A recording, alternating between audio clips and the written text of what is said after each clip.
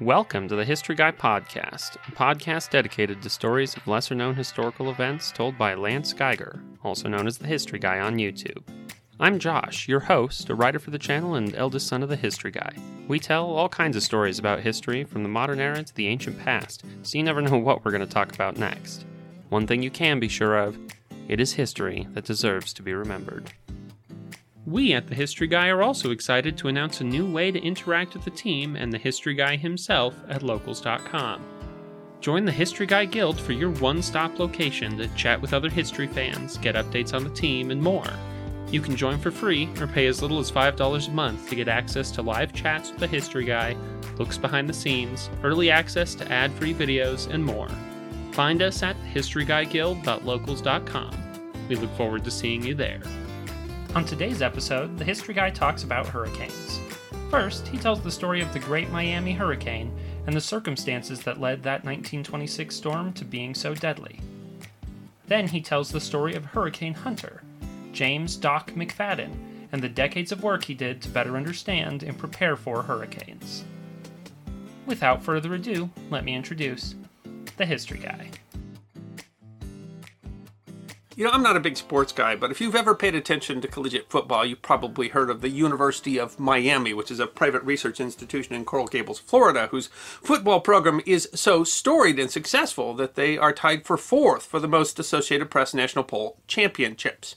And one of the things that's unique about the University of Miami is their unique nickname, the Miami Hurricanes. And of course that's apropos, because Florida is of course a hot spot for hurricanes, but you might not have known that the University of Miami Hurricanes are named after a specific hurricane, one that nearly sank the university.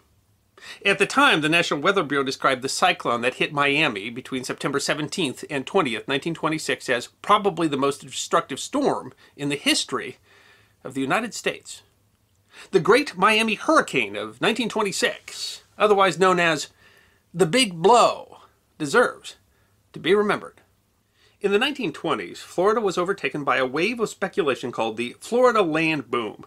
The combination of the economic prosperity of the 1920s and Miami's reputation as a tropical paradise drove both speculation and a wave of construction that made Miami the fastest-growing city in the United States. In his 1936 book, Miami Millions, author Kenneth Ballinger wrote, "The most spectacular real estate boom of modern times was getting ready to sprinkle its heedless millions over the state of Florida in 1924. The coast, where pirates under Morgan and Lafitte once plied their evil trades, spouted such riches that in one place oceanside developers actually abandoned a pirate treasure chest that they could feel with their dredges to get on with the more remunerative work of building a subdivision to sell." Apparently those Florida developers were unaware that all good stories involve pirates. The excitement of the time was encapsulated in a 1924 jazz picture film starring Betty Compson as a girl whose only thought was the mad pursuit of pleasure and thrills and the conquest of the other sex. The boom was so spectacular that Ballinger says that in October 1924, it was not unusual for people with as little as $1,000 invested in a proposition to sell their option for $60,000. The land boom drove an enormous amount of construction. In 1924, more than $17 million in new construction was started in Miami. The population of Miami more than doubled between 1920 and 1926. One of the places where construction was booming was the city of Coral Gables, a planned community southwest of Miami established in 1925. That building boom included the University of Miami, an institution founded largely on the land boom, as the university website explains. The University of Miami was chartered in 1925 by a group of citizens who felt an institution of higher learning was needed for the development of their young and growing community. The South Florida land boom was at its peak. Resources appeared ample, optimism flowed, and expectations were high. But what appeared to be a boom was actually a bubble that Ballinger notes had hit its peak in November of 1925. The real estate climate was already cooling by the time the University of Miami prepared to hold its first classes in the fall of 1926. The South Florida Sun-Sentinel wrote in 1993, "It had not been a good year for South Florida. A wild real estate boom had collapsed. Millionaires at the end of 1925 had become poor folks by the middle of 1926. Solid citizens skipped monthly payments and tax bills and lost their homes. Businesses failed. The sun still shone, but its rays bounced off the bleaching skeletons of unfinished buildings. Where had the good times of the Roaring Twenties gone? Oh well, thought battered Floridans, things couldn't get worse. Hurricanes in South Florida were, of course, nothing new. According to the National Oceanic and Atmospheric Administration, the first recorded hurricane in South Florida sank 2 Spanish ships in 1523. NOAA lists 159 known hurricanes that struck Florida before 1900, with storms in 1692 and 1781 killing more than 1,000 people each. The damage was so significant in South Florida in the first part of the 20th century that author John Veely wrote in his 1996 book, The Florida Keys, A History of the Pioneers, that it spelled the end of the Florida pineapple industry. But the boom had resulted in an important legacy. As the website of the National Oceanic and Atmospheric Administration notes, Miami swelled with new residents, optimistic, speculative, and woefully undereducated about hurricanes.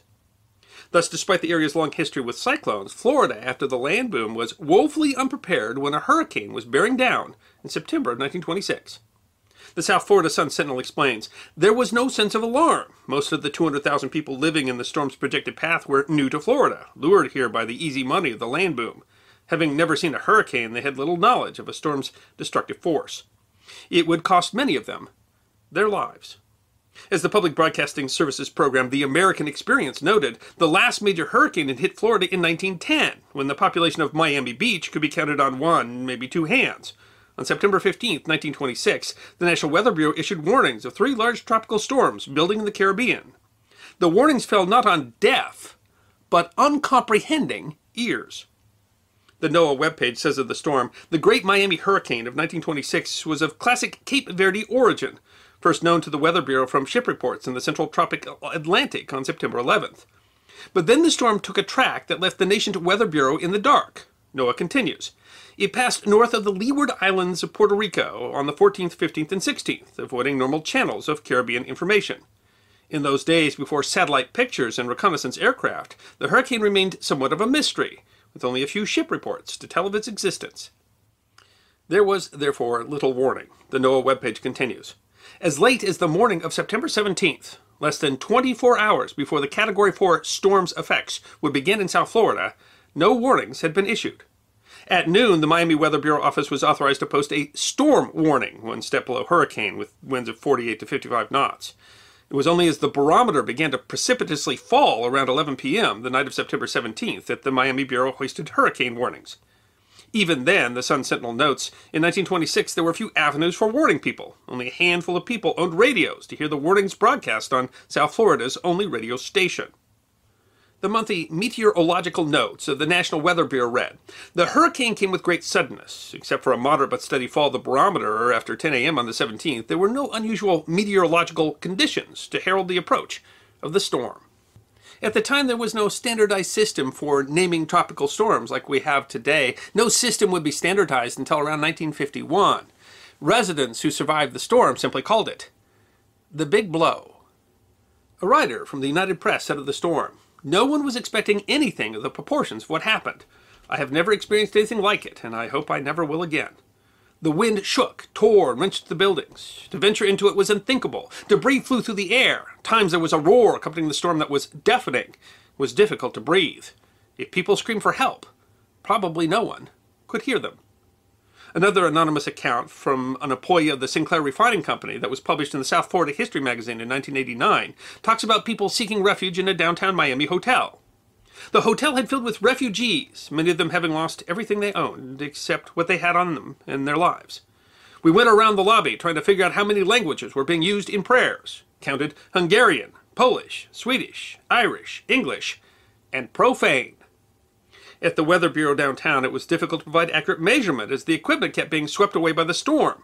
Richard Gray, head of the office, wrote in the monthly weather review, the top of the rain gauge blew off at 3:42 a.m. and was recovered and replaced by Mr. C.B. Mosley, Jr., the assistant at this station. It was again blown off a few minutes later and lost. Part of it was found the next day on the roof of a nearby building. The instrument shelter blew away between 4 a.m. and 5 a.m., landing in the street below and crashing into the automobile of Mr. Arthur Peavy, a Miami Daily News staff writer who was on duty at the Weather Bureau office. Then, remarkably, the storm subsided quickly. Gray wrote that there was an abrupt decrease in wind velocity between 6:10 and 6:15 a.m. The damage was substantial. A letter reported in the South Florida History magazine said, all signs and awnings were down and most of the shop windows open. You could help yourself to anything in them, and some were doing that.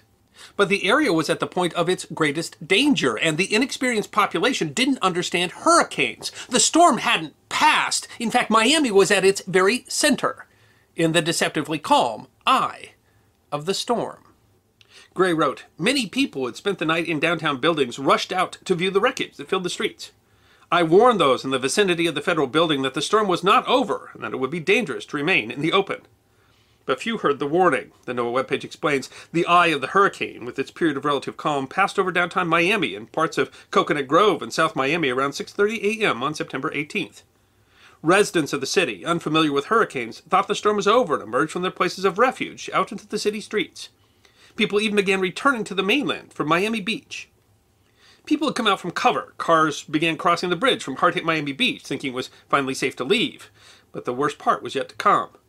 Some of the news reports at the time talked about a second storm, not realizing that they were seeing the same storm."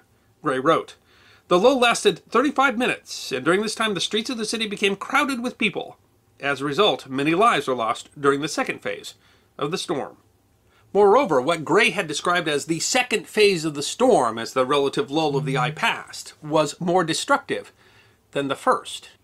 Another anonymous witness from a letter published in the magazine South Beach, USA, wrote, "The fiercest and most inescapable of all elemental disturbances, the West Indian hurricane that destroyed the jewel-like resort communities, roared out of the sea and wrought its dreadful havoc under a canopy of storm clouds.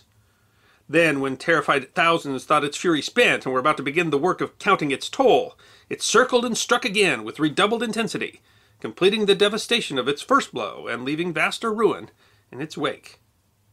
Gray wrote in the typically dry language of the monthly weather report, "The distribution of the wreckage indicated more damage was done during the second phase than during the first phase of the storm." The NOAA webpage expounds, "The worst part of the hurricane, with onshore southeasterly winds bringing a 10-foot storm surge onto Miami Beach and the Barrier Islands, began around 7 a.m. and continued the rest of the morning. At the height of the storm surge, the water from the Atlantic extended all the way across Miami Beach and Biscayne Bay into the city of Miami for several city blocks." PBS's American Experience described the damage. "Structural damage was stupefying. Utility poles hurtled through the air, roofs were torn from buildings, electricity and water were cut off. Even the beach seemed to shift. Collins Avenue was covered in sand, as were lobbies of prestigious oceanfront hotels. The sand even swallowed some of the cars trying to escape Miami Beach during the lull." Gray noted, "One automobile dug from the sand several days after the storm contained the bodies of a man, his wife, and 2 children. The anonymous Sinclair employee wrote, "Never saw such destruction in all my young life. Practically every house was damaged in some way. Porches gone, roofs gone, windows and awnings gone, and some absolutely demolished. They're still finding bodies in them, often looking for them because of the odor coming from them." The webpage of the U.S. Army Installation Management Command for the Southeast region notes that every building in the downtown district of Miami was damaged or destroyed. The town of Moorhaven on the south side of Lake Okeechobee was completely flooded by lake surge from the hurricane. Hundreds of people in Moorhaven alone were killed by the surge, with left behind floodwaters in the town for weeks afterward. The extent of the surge was evident from the boats, some of them massive, that lay in the city streets. The Boston Globe reported scores of tugs, freighters, yachts, pleasure boats, and dredges were dashed against the wharves at Miami and sunk or lifted by the tidal wave and deposited 50 yards or more inland upon Biscayne Boulevard. Altogether, there are less than a half dozen vessels of all kinds left on the waterfront. On September 21st, the Brooklyn Daily Eagle of Brooklyn, New York, quoted Harold W. Cole, manager of public relations for Florida East Coast Railway. "War can be no more terrible than the devastation wrought. Miami is smashed. Coral Gables is badly wrecked. Hollywood is badly hurt, while Fort Lauderdale, Dania, and Pompano are virtually leveled. For those 4 hours, it was terrible beyond description. Our windows crashed in. Falling tiles from surrounding homes crashed against our house, and afterwards we saw that these, blown by the wind with incredible velocity, made gashes in the house that an axe could not have made." For a few lines, Mr. Gray at the Weather Bureau abandoned the dispassionate reporting of the weather gauges to describe the terror of an Atlantic hurricane. The intensity of the storm and the wreckage it left cannot adequately be described. The continuous roar of the wind and the crash of the falling buildings, flying debris and plate glass, the shriek of fire apparatus and ambulances that rendered assistance until the streets became impassable, the terrifically driven rain that came in sheets as dense as fog, the electrical flashes from live wires had left the memory of a fearful night in the minds of the many thousands that were in the storm area. Without power and communication to the outside, local resources were overwhelmed.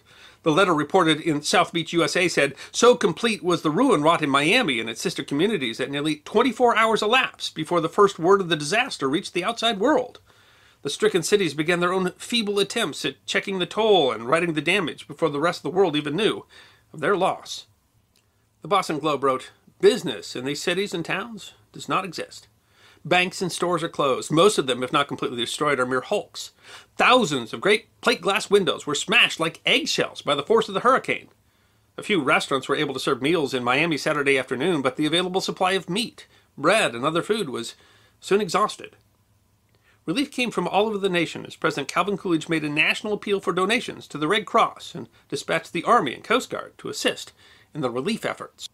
The extent of the storm was significant. At the time, it was considered to be the worst natural disaster to strike the United States since the 1906 San Francisco earthquake and fire. Today, it's considered to be the 12th strongest and 12th deadliest storm to have struck the United States in the 20th century.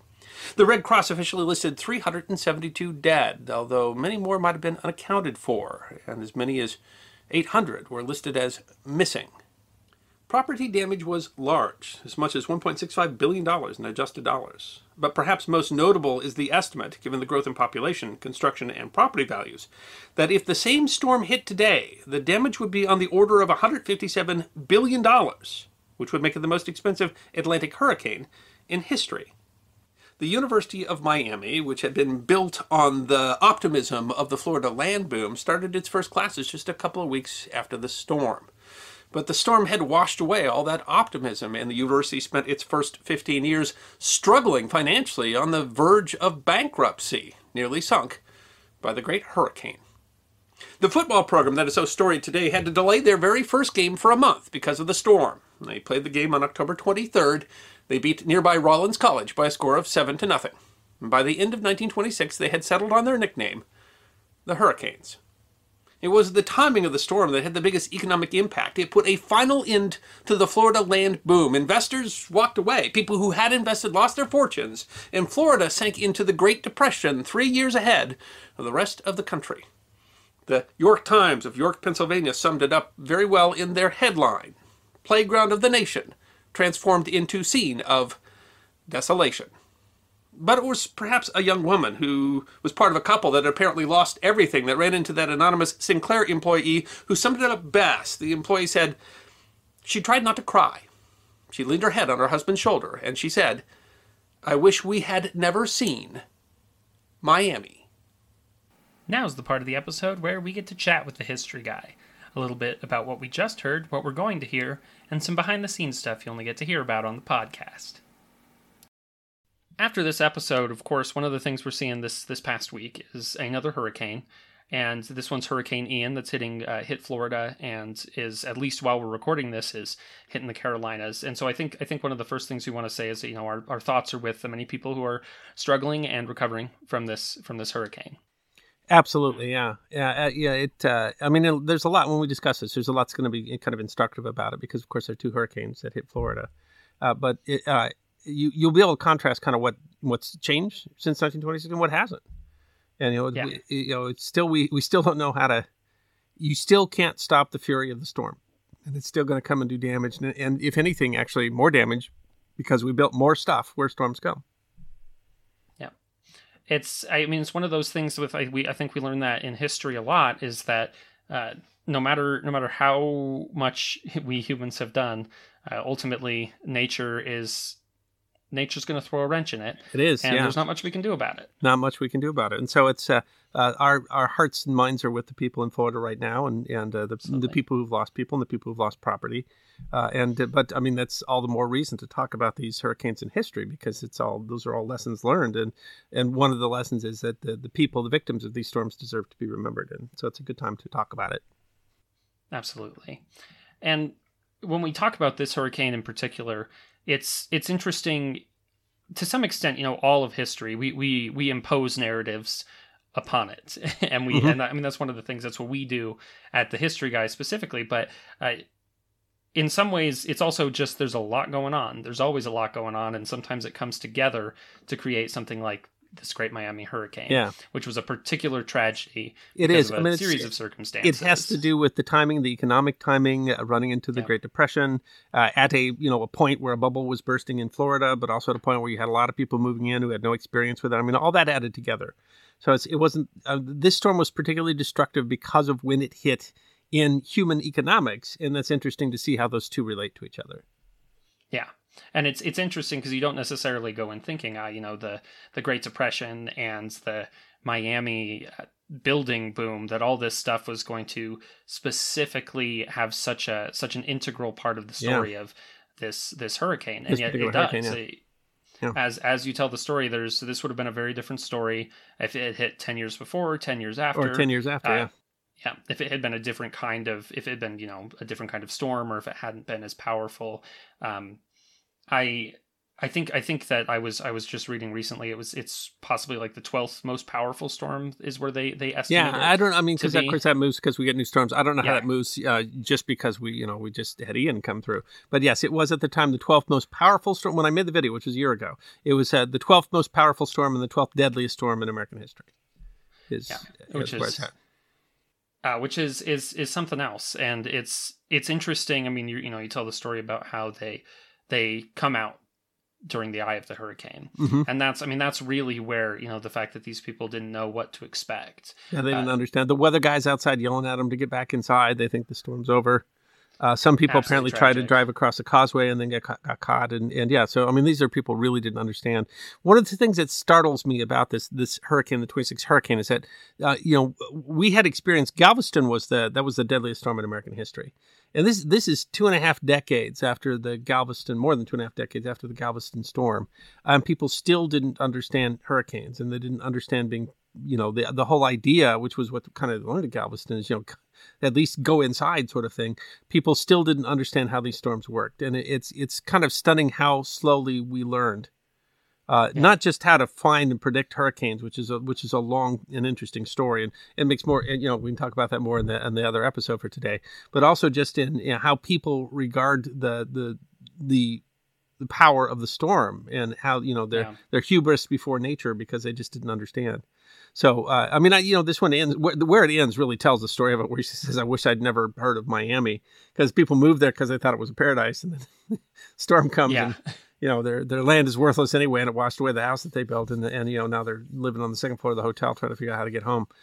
But it is interesting to me because it feels like there were lessons not learned before this hurricane that should have been learned before this hurricane. Yeah, there's Edison film of the destruction in Galveston. How by 1926 have we not figured things out? But it just surprised. One of the things that's surprising about it is when you see pictures of the harbor. Do you really think about in 1926 that there's still a lot of ship transport with sailing ships? Yeah, and there's quite a few of them in the harbor. Yeah, that they're still using clipper ships as transport. And it's kind of shocking where it kind of is in the 20th century, and it feels like it's kind of right at this gasp where it's. Is this modern? Is it not modern? They're right on that edge of when things become modern. So. Yeah, right. Because they talk about, they had cars and roads and modern roads. Things that we would expect. We don't really mention it, but Miami Beach was built by someone else we talked about, Carl Fisher, and so he, that was when he was one of these big proponents of roads, and had built highways across the United States, and so it was a place we were really modernizing. But it's interesting because it's kind of that silent piece of American history that we. It is, yeah, and that's sort of in between. And it's the Art Deco era, and it's really interesting, yeah. So there was just a lot that was interesting about the storm, but its level of destruction, and especially I think they had some in the 300s of lives lost for sure, but might have been many more. It might have been up to 700 more. It might have been 1,000 lost, and for people whose names they didn't even know. That's something that we've gotten much better at. There's much less life lost now, partly because we can just predict storms much better, but partly because people understand the power of these storms and they leave. Yeah, and this population didn't know what to do about this population went walking out in the middle of the storm, and then the damage was worse on the other side of the eye wall than it was in the start. Yeah. And it's one of those, when we talk about technology, you had mentioned there was one radio station, and people didn't necessarily have radios. And it's, today, gosh, you can, fire off a text to everyone in a particular area, and you've got a pretty good chance of getting at least virtually most everybody people. has a phone. Virtually everyone has a. I mean, there's some very spectacular changes in technology since, and there's reasons that we can. I mean, so our ability not just to predict a storm, but to give warnings and give them effectively is certainly dramatically improved in the time sense. Yeah. I mean, it's been nearly a century since the storm. So. Yeah, and that might be another piece of gosh, it's really close to a century, isn't it? Every once in a while, I forget how far we are into the 21st century. The storm kind of specifically kind of snuck up on Florida. Yeah. They didn't. We knew it was forming. We had some idea of it, but then when it actually hit, it had managed to just not make contact with a number of ships. You even see today. I mean, if you watched with the recent storm with Ian, they there's multiple paths it can take, and they never really know. So I mean, at the period, the way that you knew where a storm was going is you were getting radio reports from ships at sea, and we know how much a hurricane can move, even in an era when we're satellite tracking and flying planes into them and all that sort of stuff. So it wasn't. They didn't really know how that was going to hit where it hit. And pretty much until it did. And we had, you can see some of the changes from Galveston. We had started trying to really prepare for these things. I mean, Galveston had no warning at all. Yeah. It was essentially just the storm came, and but this was. Well, they had a little bit of that because one of the top experts on hurricanes in the world was there in Galveston. Yeah. But he had argued they didn't need a seawall, but he at least put up the warning earlier than if he hadn't been there, then they would have. It's to me, it feels what's startling to me is how little we had really gained in terms of understanding these storms 26 years later after the disaster at Galveston. And it's always, I think when you look at it, I feel that 1926 was less modern than I kind of thought 1926 was. But not everybody had a phone, not everybody had a radio, not everybody had a car. And the difference was, not as the difference between the 1900 hurricane and the 1926 hurricane was not as much as I thought it might be over that period. Yeah. I think we had learned quite a bit. And we did. And maybe it wasn't one of those difficulties is, going from what we learned to using that to actually make changes. And certainly it seems that the broader public did not but it came outside of the economics. It came at a time when the infrastructure and the population were uniquely unprepared for a major storm. They had half-built buildings and stuff like that, which I can't imagine are going to stand up. It was overbuilt, and it was being built in a hurry, and there was a lot of construction that wasn't completed. And there were a number of reasons where the economics made the storm worse. And then, of course, it's after impact too, economically, because they were already a bubble that was bursting.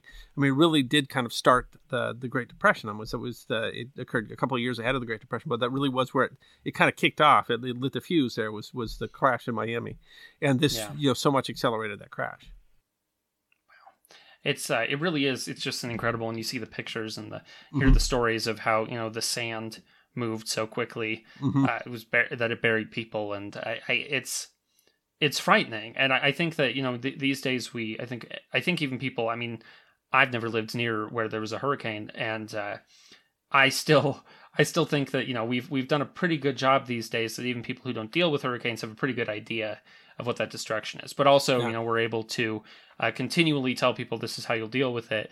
This is how we'll be able to get. And as it gets closer, we evacuate people and stuff. We've got systems, and a lot of that is stuff that you wonder if maybe we should have figured out some more of that by the time we got to this hurricane. I think Galveston would have taught a lot, but we learned a lot from the 26 hurricane too. That was one of the big differences, though, is that Galveston we actually have some video of it from Edison, which is extraordinary because it's so early. But the extent to which this one, the 26 hurricane, was really the first hurricane to hit the U.S. that was really photographically documented very, very well. And I think that's startling, and that's one of the things that if you want to talk, because there were plenty of hurricanes that came before this too. But you're working from from people's descriptions as opposed to being able to actually see the photographs of the damage. And it's the photographs of the damage after the hurricane are absolutely startling.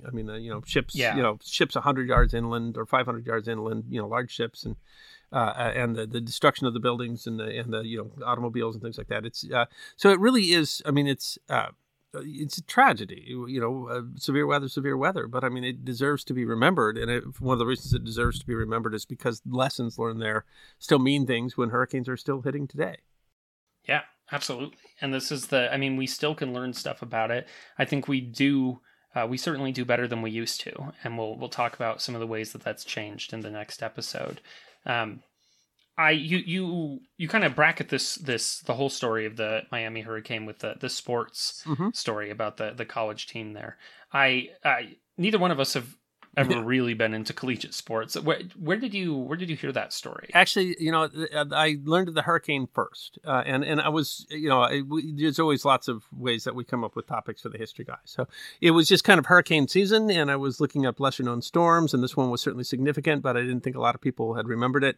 And it was in researching the hurricane I found out that the Miami Hurricanes were named after this specific hurricane, which I didn't know that before. I mean, I'm not a big sport fan, but I certainly knew of the Miami Hurricanes. And I just assumed that it was just a name that had to do with Florida. I didn't really realize that it was a specific hurricane. That's an interesting little piece of, I guess that's kind of historical trivia, but I mean, it's very important to a school that, most people would recognize. Yeah, and it's a connection. It's one of those things that gets forgotten. It is. I mean, that's a sign too. I mean, it is a really hopeful sign because the university survived and still thrives today. And that is, that's one of the lessons of history is that we've lived through worse. Yeah. And we will continue to rebuild. Every time a storm hits, we'll rebuild it, and hopefully Florida will rebuild even better. Yeah, there's people who've lost everything, and we hope, and that there's all sorts of ways that you can contribute. The idea though is, we're not going to abandon Florida. We're going to survive. If the University of Miami lived through this hurricane, then we've pretty much decided that we're resilient enough to live through even these mighty, powerful storms. I've never myself. I've always lived in the Rocky Mountains, and I've never been traveling at a time where I saw really anything similar to a hurricane. But I did want to ask you: have you ever been in a hurricane? No. I've been all over. I've been to Florida many times, and I've been along the Atlantic coast many times.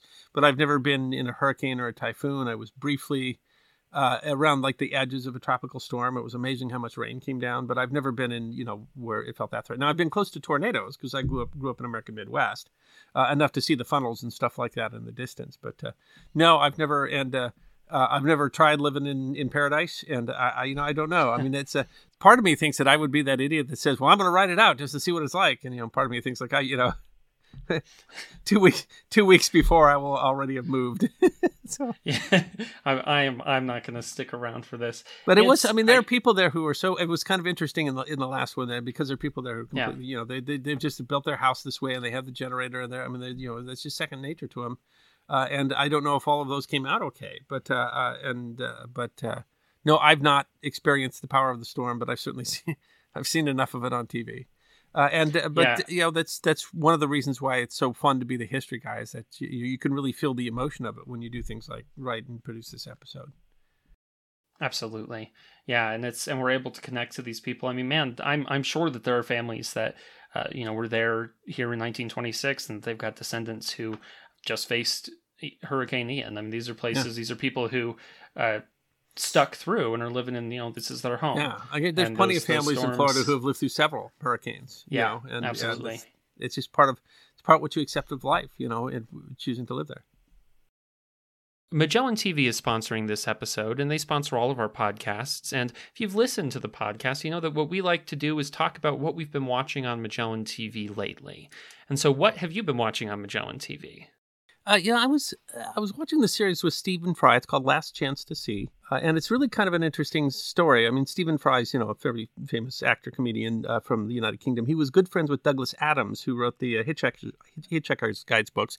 Douglas Adams passed away, I think, in 2001. But back in the 90s, Douglas Adams became very interested in environmentalism. And he'd done a series where he went in search of a number of very, endangered species. And so 20 years later, and after his death, Stephen Fry was his good friend. As a matter of fact, said he stayed in his house while he was doing that. Stephen Fry was his good friend, and Stephen Fry is going to go out to see, are these species still around, to go revisit them. So it's an older series. I mean, I think it came out like 2009. It was a BBC series. And one of the cool things, there's a lot of cool things about Magellan, but there's a lot of brand new documentaries on Magellan, but there's also a lot of really great classic documentaries on Magellan.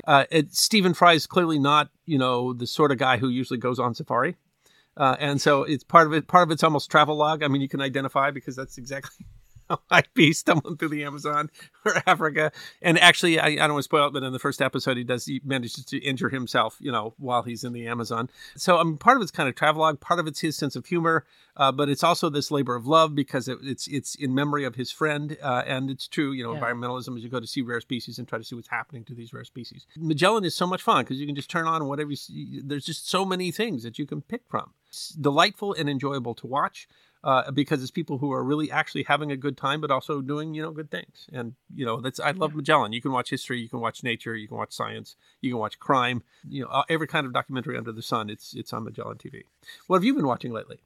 What I was watching most recently and what I want to talk about it's called Kurdistan, the Untold Story of Mesopotamia. When we think about the Fertile Crescent, the beginning of civilization.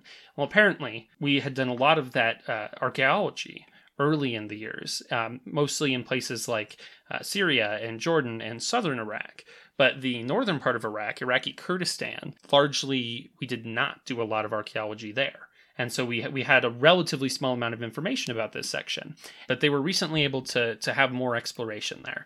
And one of the things they talk about is that in the 90s, there were spy satellites that had essentially taken pictures of that area because we were watching where the USSR was putting military stuff. It was not particularly useful information for the government. Apparently, it was great archaeological information because we had really, really high-definition photos of lands that had not been able to be explored archaeologically. And so this is about numerous people who are going into this area and finding, a lot of new stuff, talking about, great Assyrian cities and stuff, and finding that this was kind of historically, we had thought it was fairly hinterland, and it turns out that there was actually quite a bit of, there was some heavy population density. It's some really, really, really cool stuff. And so if you like learning about these ancient societies in the near the Middle East and what kind of, they talk about this being one of the most site-rich locations in the Middle East, which is saying something because, gosh, it hardly seems like you can kick a rock without finding a ruin there. But it was really cool what kind of stuff they find out and what kind of research they're able to do and how they are trying to preserve this information, especially in a region that has still had a lot of conflict and where this kind of stuff is being destroyed by various, most recently by, the Islamic State is destroying some of this stuff, and how we can maybe reconstruct or remember and at least learn something from this stuff before it's gone. Fascinating. Yeah, I love archaeology, and I'll have to check that one out. Gotta love Magellan TV.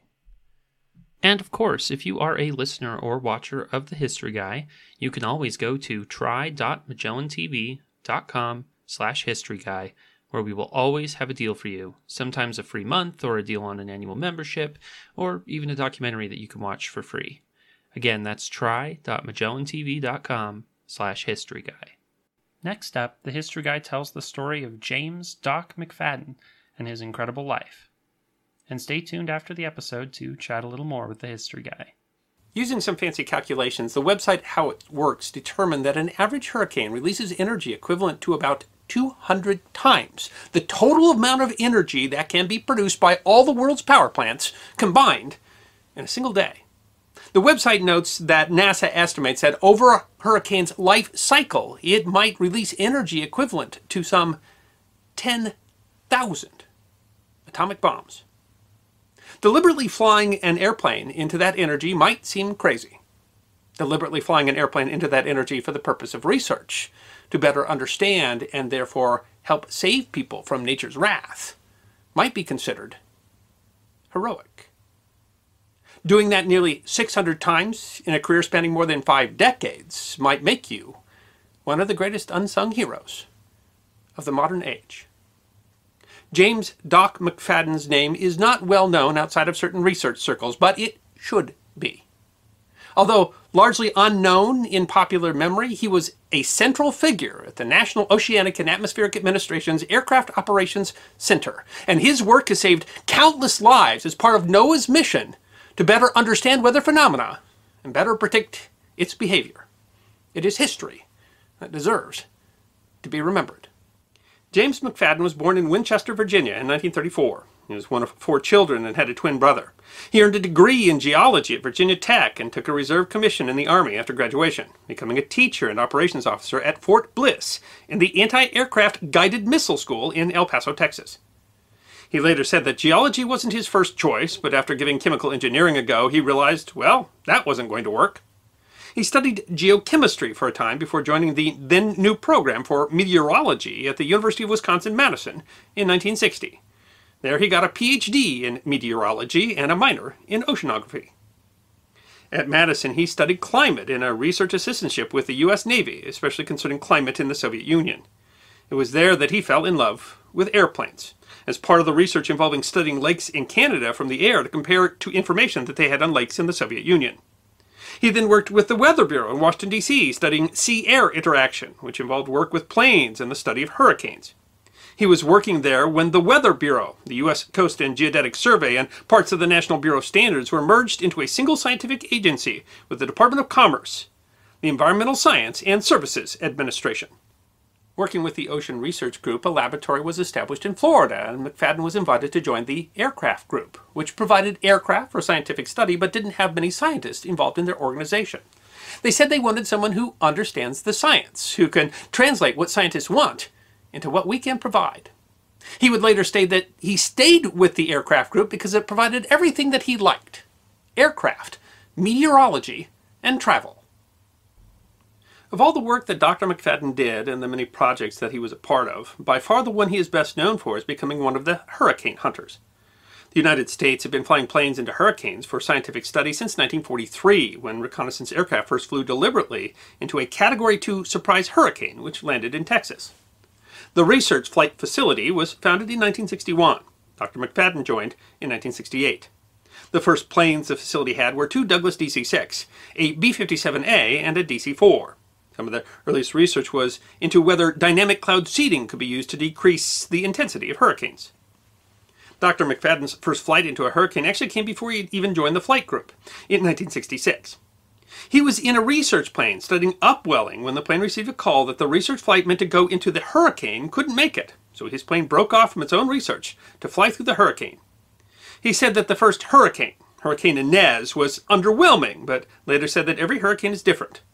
Don't let the first one you fly in fool you, because you'll get your comeuppance later. It was with the Miami flight group that he became more interested in hurricanes, and he became a flight meteorologist and began flying often into hurricanes, as much as 1,000 hours of hurricane flying in a season. In 1970, the ESA was abolished, and the program was reorganized into the National Oceanic and Atmospheric Administration. The ESA Corps became the NOAA Commissioned Officer Corps, one of the 8 uniformed services of the United States. McFadden stayed with the Aircraft Operations Center for the rest of his career, flying into hundreds of hurricanes over nearly 53 years of active service. During that career, he saw, as meteorologist and co-founder of the Weather Underground website Dr. Jeff Masters put it, perhaps the most incredible diversity of weather phenomena of any person in history. Known as Doc, McFadden would often regale his colleagues and others with tales of the incredible things he saw throughout his long career. A full 360-degree rainbow, a full moon shining through the eye of a Category 4 hurricane, and spectacular sunsets. Despite flying into literally hundreds of hurricanes, complete with wind speeds of 150 miles per hour or more, he didn't consider the job particularly dangerous. It's not inherently dangerous. Sure, guys get paid a paltry hazard fee for flying hurricanes, but the planes are certainly up to it, and the crew is more than capable. So I would never be afraid to get on an airplane into a hurricane. I just wouldn't. Still, Dr. McFadden was a part of 2 close calls during his career. In 1989, he was aboard a plane that flew into Hurricane Hugo, showing a reporter from Barbados what they did during a mission. They flew into the hurricane at 1,500 feet and had misjudged what they thought was a Category 2 or 3 hurricane and turned out to be in a rapidly intensifying Category 5. They lost an engine in the storm's eye wall and nearly plunged into the sea, but the pilot was able to steady the plane and get them home. "I say I have 9 lives," McFadden said, and that was one of my 9 lives. He was also aboard a plane in 2007 doing work with the Ocean Winds Project, chasing a hurricane-strength winter storm in the Atlantic. The storm was remarkable and threw sea spray up 3,000 feet to where the plane was flying. 3 engines failed in rapid succession, and the plane fell steadily towards the ocean in weather so cold and the sea so harsh it was unlikely they would survive. Like a miracle, they tried to restart the engines, and each one came back online. They were able to land safely. Initially, the research flight facility operated out of the Miami International Airport and flew missions around the world researching all kinds of atmospheric phenomena and weather. They did monsoon projects in India, thunderstorm projects in the western United States, along with studies of winter storms, projects in West Africa, and of course hurricanes in the Caribbean.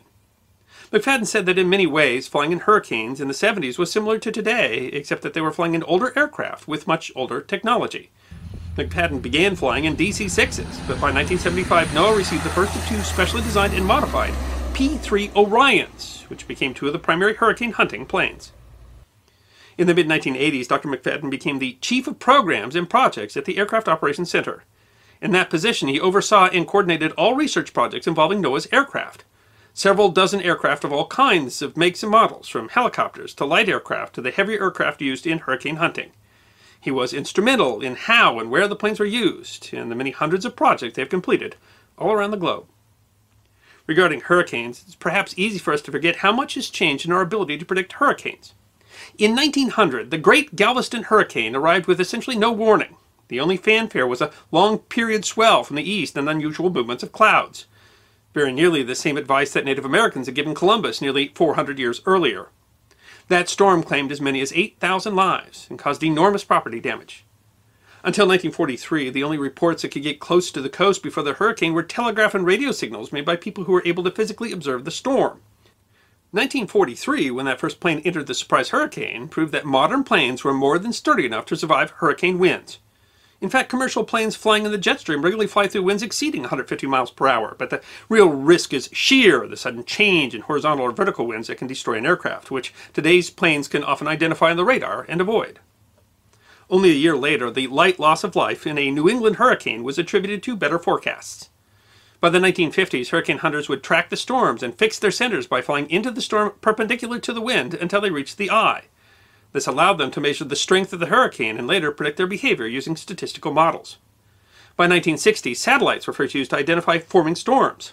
Since then, technology has advanced rapidly, with new instruments like step-frequency microwave radiometers and dropsondes. These advancements have massively changed the situation. They prevent 90% of expected U.S. hurricane deaths if technology operated as they did in 1950. They used to say, maybe they still say, it cost $1 million a mile to prepare the coastline for a hurricane. Better tracking and forecasting can reduce this, in addition to saving lives. And since 1968, McFadden was at the center of those changes, keeping abreast of changing technologies, missions, and research. Dr. McFadden oversaw a system that has matured from hand-drawn charts with coastal residents receiving little to no warning of an impending storm, to modern forecast and forecast products that afford a very precise segment of coastal residents 5 to 7 days advance notice, said Commander Chris Sloan, commanding officer of the Aircraft Operations Center. In 2016, it was reported that work of hurricane research has made the 5-day forecast as accurate as the 3-day forecast was just 10 years earlier. It's difficult to overstate his influence on hurricane forecasting and data collection. There isn't a single person who's experienced a hurricane or a tropical cyclone who hasn't been directly impacted by his work in a positive way, said Carl Newman, Deputy Director of the AOC. Since the beginning, he was there, mentoring and shepherding generations of atmospheric scientists and hunters. Throughout his career, he was lauded for his phenomenal dedication to his work. As recently as 2016, he was described as an anchor who continues to reinvent, motivate, and drive the organization to continue to innovate and do better. Like many public servants, Dr. McFadden's personal passion for his work has gone largely unreported, except in some very particular circles and among the many people he has worked with. In 2016, he was recognized as a finalist for the Samuel J. Heyman Service to America medals, sometimes called the Oscars of government service. He was recognized by the Guinness Book of World Records as having the longest career as a hurricane hunter for his nearly 53 years of service. The center moved many times, from Miami to MacDill Air Force Base in Tampa to its current location in Lakeland, Florida. And through it all, Doc McFadden continued to fly. He made his last penetration into an eye wall in 2019, at the age of 85, into Hurricane Jerry. Over the years, he laughed off the very idea of retiring. Why would I retire? He said. I have the best life. While at the same time, of course, raising and taking care of his family and his 4 children. He did, however, say in an interview in 2020 for the 50th anniversary of Noah that he might finally retire before 2021. But life intervened. On September 28th, 2020, James Doc McFadden, the unsung hero, whose work had saved so many lives and protected so much property, passed away after a brief illness, peacefully in his home in Coral Gables, Florida. In memoriam, Rear Admiral Michael Sila, director of the NOAA Office of Marine and Aviation Operations, said of him that his leadership, dedication, professionalism, and many contributions to airborne data collection and atmospheric research cannot be overstated. He will be greatly missed. So we first learned about Dr. McFadden when we were contacted by members of the National Oceanic Atmospheric Administration, their Aircraft Operations Center, and so this is located in Florida. And we got to talk to them, and I think we've been really honored that we've been able to continue to work with them. Yeah. Yeah, it's one of the fun things about doing what we do is that we get invited by all sorts of cool people, things that we didn't expect. I remember that first meeting because, these are guys who fly airplanes into hurricanes. So Josh and I are like, whoa. And then they were very impressed with the history guy. So, I mean, I think we were starstruck all around on that particular episode. And we've done some great stuff with them. It's always, a lot of great history there that's absolutely worth talking about. Absolutely, and a lot more. I mean, we'll continue to work with them. We were just seeing some videos of the hurricane hunters flying into Hurricane Ian. So this, they're continuing to do this work. This is something they've been doing for. I guess we flew into the first hurricane in the 1940s. That's what we mentioned that in this video that was the first time we'd flown into them, and now we do it regularly. All the we've time. Learned an awful lot, and it means a lot. Yeah. It's one of those things. I knew we flew into hurricanes, but when you start looking at the history of it, and that even in the 1940s, the planes were perfectly capable of flying through those hurricanes. That did surprise me. It does. Well, you see, I mean, because a hurricane force winds are 150 miles per hour, but if a plane's flying 150 miles per hour, it's getting hurricane force winds. So it's surprising, but I mean, it's still got to be exciting. They've never lost anyone, right? I think we say that in this episode. No, I don't. I think that we talked about the 2 times here because, Doc was so involved with the program that he was on board both times that they had their closest calls. They had their closest calls. They had an engine go out, or yeah. And he still, despite the interesting circumstances of both of those events, he never really thought it was that dangerous. He was always, he's just like, I would never not go into a hurricane because I was afraid of it. Yeah. And I think personally that there's some bravery in that. Well, actually, there's no question that they were doing very dangerous things and they were doing it for the benefit of humanity. Yeah. So, I mean, we've had arguments up and down and backwards and forwards over, what heroism is or if you're just doing your job. Yeah. And, I mean, he volunteered to put himself at risk repeatedly for the good of humanity. And I think there's no question that that's heroic. Honestly, the biggest thing I got from this episode, because he had just, he had retired and then he passed away very quickly. And I think this was shortly after that had happened. And after the episode, I wish I'd gotten to meet him because he sounds like an absolutely extraordinary guy. The videos of him, he seems just like he's very affable and not self-assuming and stuff like that. I mean, he sounds like he would have been a fascinating person to meet, but he seemed to really enjoy his job. And do it long after he would have had to have done it. Long after he could have been. He was 85 flying into hurricanes. Yeah. He didn't have to keep flying into hurricanes. He did, and it was apparently. I don't think it's some jollies that were flying into hurricanes. I think that he was truly interested, loved the science, and that's he believed in the work. Yeah, an absolutely extraordinary guy. Of course, and who had more experience at it than he did. Yeah. I mean, honestly, he was recognized by the Guinness World Record book for having been the hurricane hunter, the longest career of a hurricane hunter for 53 years. Who's going to break that record? Yeah, I tell you what, he was still absolutely happy and willing to go into these, to do the science, when he's 85 and he's still interested in learning and what we can figure out about hurricanes. And I mean, certainly throughout this episode, we have people talk about who he was and what kind of work he did and how important his work was. Mm-hmm. And it's clear that he was vital to what Absolutely, we've learned yeah. and how we understand. You really have to say this man is one of the reasons that the loss of life is so much less today than it was in 1926 is because of Doc McFadden. Yeah. And you can't really count the number of lives that he probably saved because he so increased our understanding of how these storms work and where these storms are going to go and how you can prepare for these storms. And that's quite a legacy. I think when we released it, I think we find out is that he was fairly well known down in Florida where he operated. He was probably on the news quite a lot. But I think he was almost completely unknown throughout the rest of the country unless you were into meteorology. So this is a story that really needed to be told because you have no idea that your life might have been saved, that your property might have been saved, that your relative might have been saved because this one, quiet, unassuming scientist spent 50 years of his life better understanding these terrible events. And leading the Aircraft Operations Center, and it certainly sounds like when we talked to the people and when we've read about people who talked about him, after he died and stuff, that he was very interested in mentoring people and in continuing to pursue this kind of information. And you think his impact will be felt and continue to be felt for years and years and years. I don't think there's probably anybody there who their life wasn't touched by him or who wasn't inspired by him. And it sounds like he was actually just a very good administrator too, really supported his division. And I mean, there's just this is. There's nothing negative to say. This is an amazing guy who did amazing things and never asked for attention because of it, but at least deserves to have his name known. At least deserves to have people know what he did for them. So one of the things that we just learned recently, of course, he died before we made the video back in September of 2020. However, fairly recently, just earlier this month, I think, a crew with the Aircraft Operations Center conducted a burial at sea for him. And this would have been, they said it would have been his 600th penetration of a hurricane. I can't imagine that a hurricane hunter could have a more fitting burial than to be buried at sea in a hurricane. That was his. I'm trying to remember. Was his 300th or his 600th? It's a coincidence that it hit right on a decimal. In terms of his trips into a hurricane, and what an appropriate way for his remains.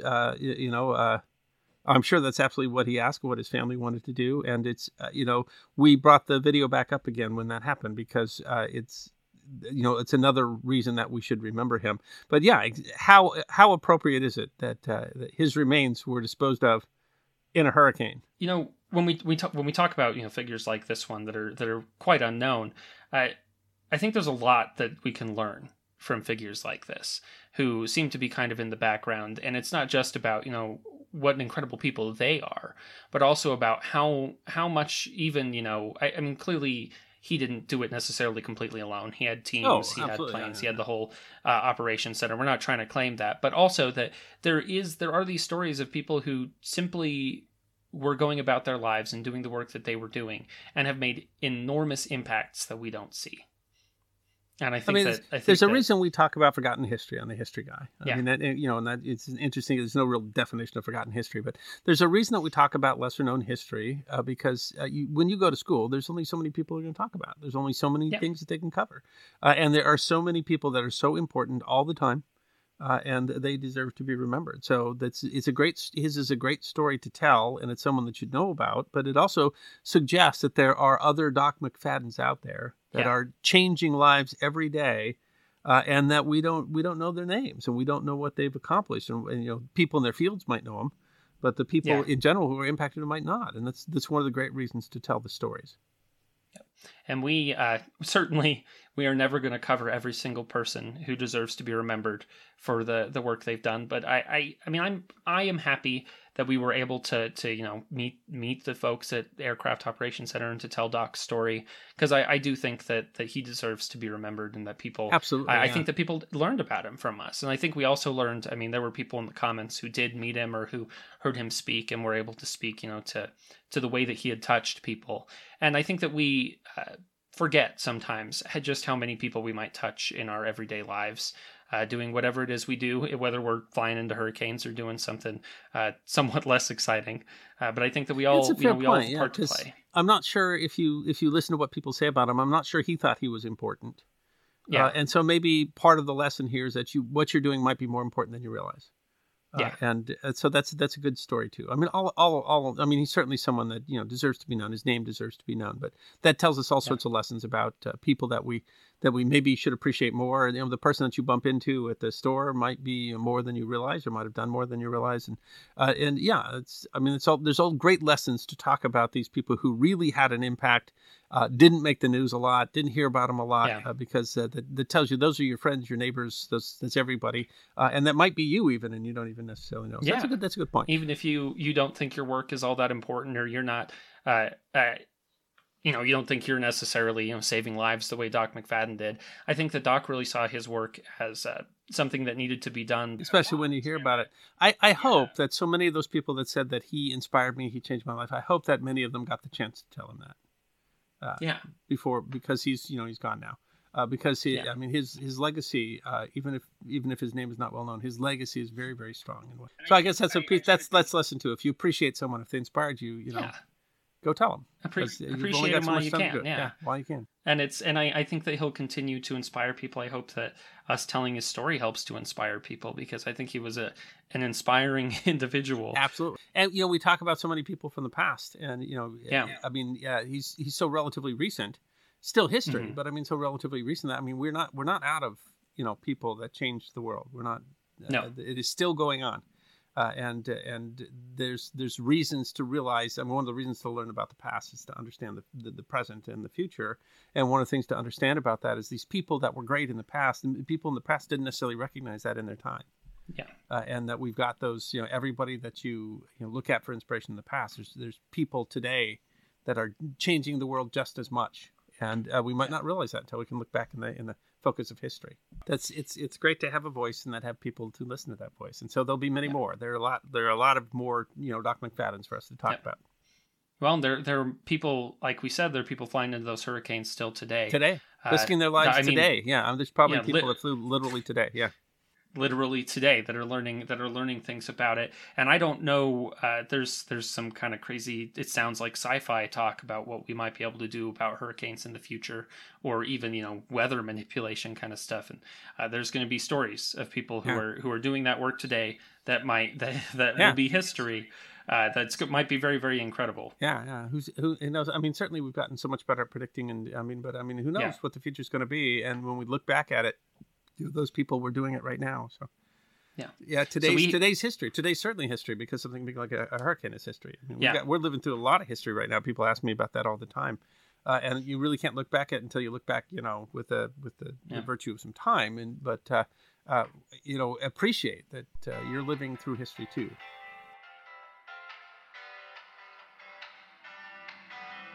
Thank you for listening to this episode of the History Guy podcast.